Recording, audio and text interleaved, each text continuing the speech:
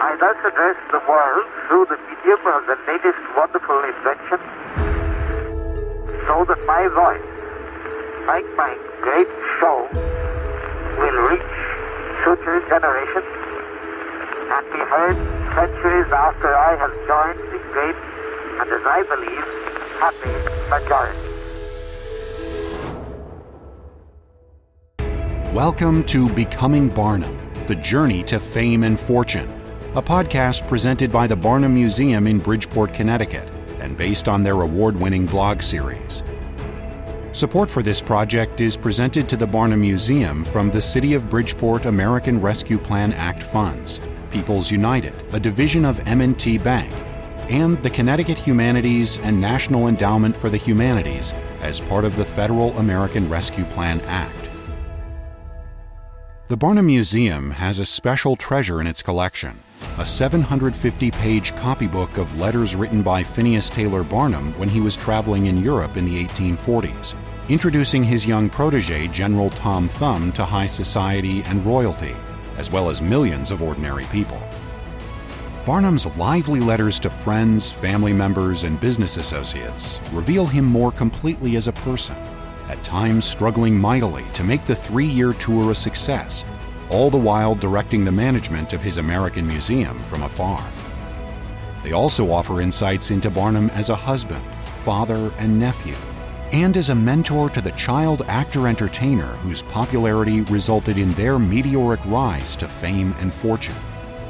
In his mid-30s at the time, Barnum proved himself a tireless go-getter, calculating risk-taker, and astute entrepreneur decades before his name was attracting crowds to the greatest show on earth. These letters offer a window into the hardscrabble era of show business, revealing how Barnum went about acquiring, hiring, and commissioning attractions, and promoting his museum and the General Tom Thumb tour in Europe. Join us as we travel back in time to learn through Barnum's own words about the real person behind the legendary P.T. Barnum.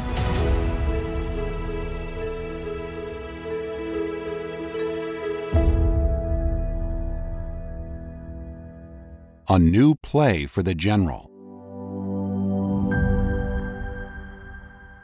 P.T. Barnum's famous protege Charles Stratton, known to the world as General Tom Thumb, was quite a young child when he was first introduced to European audiences in the mid-1840s. Though he was 5, 6, and 7 over the 3-year tour, Barnum billed him as 5 or 6 years older to make his diminutive stature seem all the more impressive. What was actually more remarkable given Stratton's true age at the time was his exceptional talent, coupled with an outgoing, ebullient personality that captivated all whom he met. Healthy measures of native talent, charm, fun-seeking, and mischievousness made him well-suited to becoming a popular entertainer, roles he seems to have relished. If we could swoop back in time to see the General on stage, I'm sure we'd find the manner and staging of his performances quite unfamiliar. That said, we'd be witnessing the beginnings of something that is familiar to us today, the creation of a celebrity. That was Barnum's genius from the start, engineering not only the performances, but the whole rollout, everything before and beyond that would cultivate and excite audiences and ensure widespread buzz. Apropos to buzz, Barnum's letters are as close as we can get to being a fly on the wall in 1845, observing how he managed the tour, and, as we discover in one letter, the creation of new stage material for General Tom Thumb, who he clearly admired. Stratton performed what we would call a variety act that included singing, comedic recitations, portrayals of famous people and characters in costume, and academic poses, wearing a white leotard type of garment to mimic classical statuary. There was also a play based on a traditional folk story published in France in 1697 and in England in 1729, akin to the Hansel and Gretel fairy tale. In France, it was called Le Petit Poucet, and in England, Hop o' My Thumb. While touring in France, Stratton and his entourage performed a version of Petit Poucet, as Barnum called it, pouce being the French word for thumb. Tom Thumb was known as Tom Pouce in France.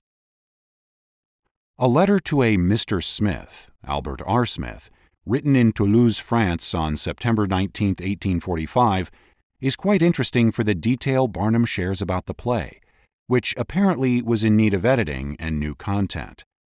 Barnum tells Smith, "We have concluded to have you go ahead and revamp Petit Poucet, making such additions and alterations as your judgment shall dictate."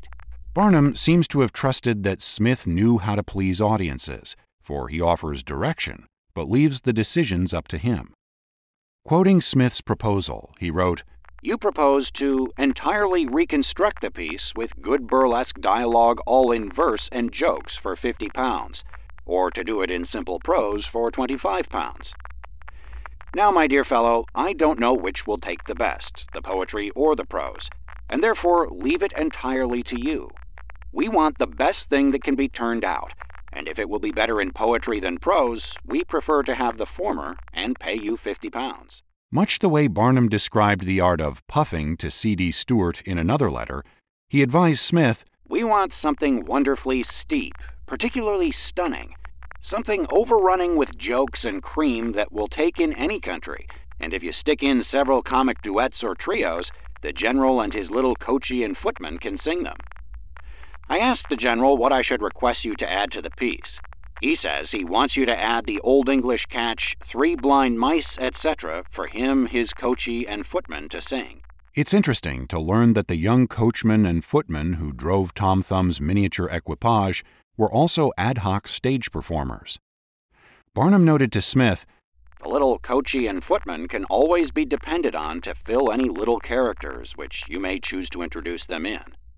Reviewing the problems with the current Le Petit Poucet, Barnum expressed his opinion that, "One great fault of Petit Poucet is, as you say, the 5 acts. 2 or 3 are sufficient. Another fault is there is not half enough for the general to do. It is no matter how much you put in for him to do or say or sing. He can do anything that any actor can do. He's got a first-rate idea of the comic, and he can come the pantomime to any extent, and talk as much as you please. If you choose to introduce his statues, do so, though perhaps you can introduce other things which will be better. He can strut the dandy, or meditate as Napoleon, and as many other dodges as you desire." Barnum was much more enthusiastic about the music to Le Petit Poucet, which he noted was good, very good, and perhaps it will be better to preserve it in the new piece. If you think so, I will send it to you. Inventing clever ways in which to introduce the general on stage was key to engaging the audience at the outset. Ideally, their anticipation would be followed by surprise and delight as people realized how truly small the boy was. Barnum tells Smith, "You can introduce him in a muff, or small work basket, or beer pot, or as many other things as you please." Barnum himself had introduced the general on stage, for he relates how he'd done it and suggests an idea, if Smith felt it worthwhile. "I have sometimes for fun put him in my bosom and buttoned my overcoat, so that he could not be seen. It merely gives me the appearance of a tolerable fat alderman. Any other man could do the same, and the man might be conversing with a pretended ventriloquist who would introduce a voice into this man's stomach, the general's piping voice answering when and what required." We learn from another of Barnum's letters that, in August, a Monsieur Roux in Paris had written a play for General Tom Thumb titled Le Géant. In all probability, it too was based on a folktale. But for some reason, it didn't sit well with young Charles or his instructor, and he refused to learn the lines, something Barnum mentioned on a couple of occasions. Barnum, who disliked Roux, probably didn't care to push the issue and commented that Roux had written him in September and complained bitterly that his play had not been performed. So it is not so surprising that Barnum informed Smith, "I send you a French piece written for the general called Le Géant. He has never learned it, nor never will. But perhaps it may furnish you some hints for the new piece, and perhaps it may not."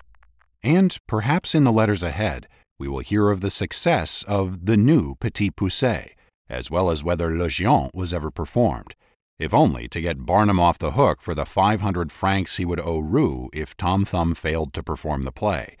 Such was the business of theater.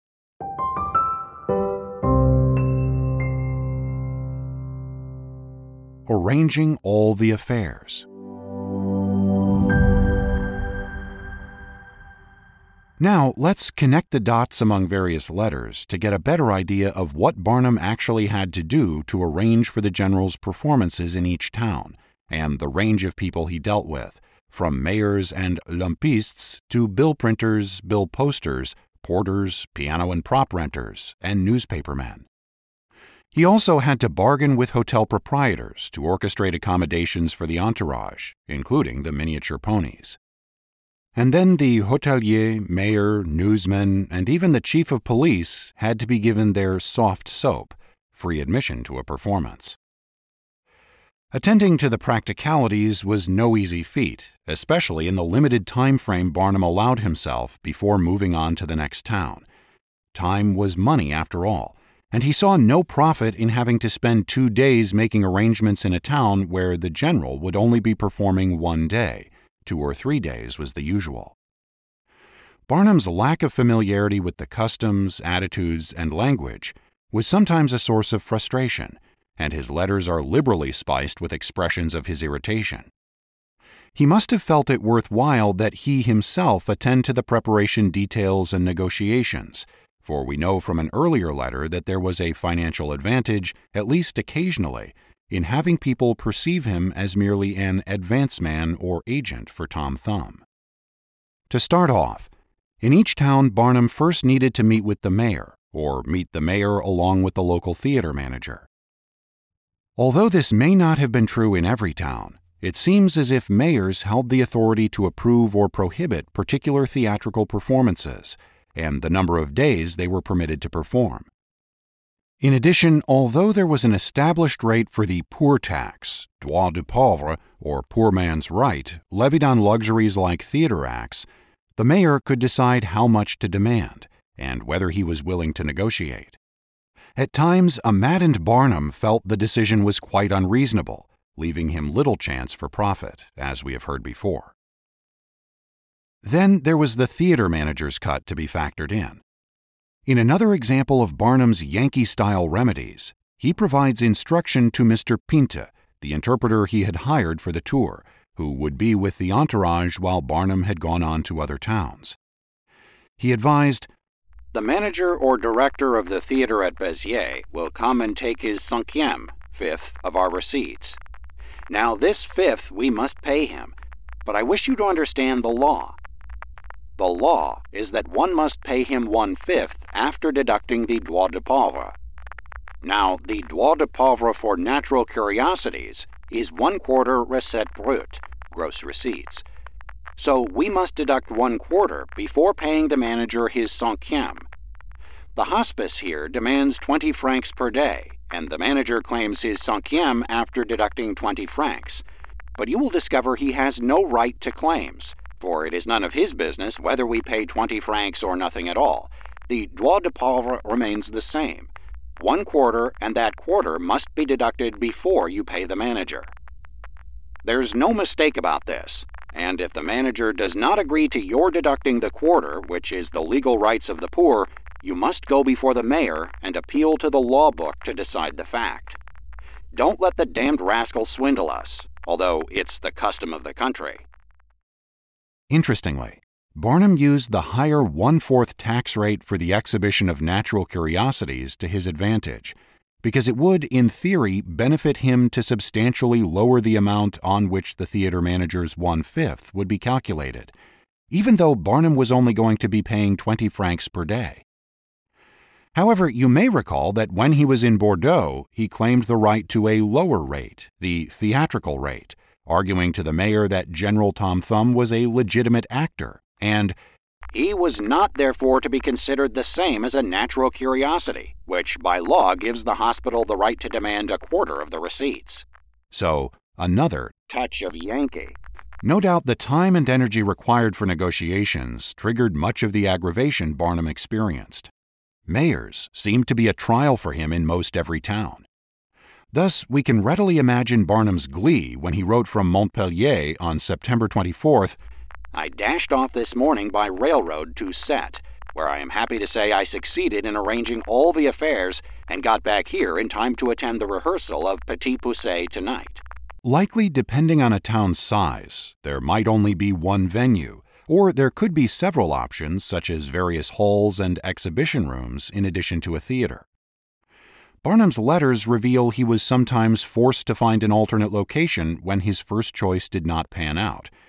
That really came to a head in Béziers, when Barnum inadvertently discovered that the Grand Hall had been double-booked by the mayor himself. He voiced his indignation to Mr. Stratton, General Tom Thumb's father, in a letter on September 22nd. I had arranged to have the Salle de la Marie and had hired chairs, lampistes, etc., and written out notices for the papers, etc., when lo and behold I went to the printer to get the bills printed, and was there informed that a concert would take place in the Salle Marie that same night. I went to the mayor, and sure enough, the old fool had promised the hall for a concert and forgot it, and afterwards promised it to me. I was obliged to do everything over again. So I hired another hall, told the lampiste and the owner of the chairs that I could not use their lamps and chairs, and have finally finished all arrangements for another salle and left particulars at Hotel Poste. Among the tasks at hand were getting both large and small bills, handbills, printed, the large ones posted and the smaller distributed by hand. A place or places had to be found where samples of the general's clothing could be exposed, displayed, to drum up interest. Likewise, lithographs, illustrative prints, needed to be displayed or circulated.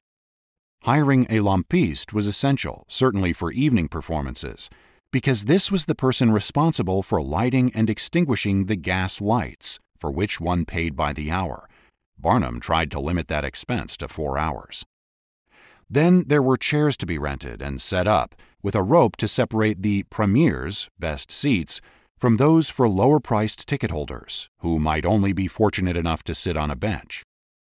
For example, Barnum tells Stratton that in Béziers, I suppose there are only chairs enough for premiers. If so, the seconds must stand up, or else you must hire some plank to place on the chairs. In Montpellier, rental chairs were more abundant.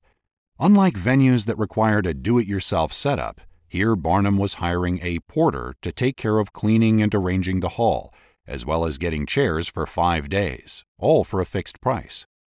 Luckily, in this instance, a piano was already available and at no additional charge. Again to Stratton, he notes, I talked to the porter first about 200 chairs, but when he came to stick to such a big price, I made him agree to furnish all the chairs necessary, and so he has written it on the paper enclosed. He thinks we shall not need even the 200, and I am afraid of it, but he is to furnish all that you do need. There are all kinds of details and mini-episodes like this that help us envision Barnum scrambling each day to make things work, all the while traveling overnight by diligence, stagecoach, to stay ahead of the general's entourage. Stay tuned. Thanks for listening to this episode of Becoming Barnum, The Journey to Fame and Fortune. This podcast was produced by the Barnum Museum. All episodes are based on the blog series Barnum's Letters from Abroad by Adrian St. Pierre, curator of the Barnum Museum. Editing and sound design are by Rui Pino, and narration by William Saris. Kathleen Marr is our executive director, and John Swing is our chief operations officer. Please visit our website at www.barnum-museum.org to learn more about the museum. Don't forget to connect with us on social media and visit the Barnum Museum's YouTube channel for behind-the-scenes presentations of our fascinating collections and more stories about the legendary showman. Please tune in next time as we continue our adventures in Europe with P.T. Barnum.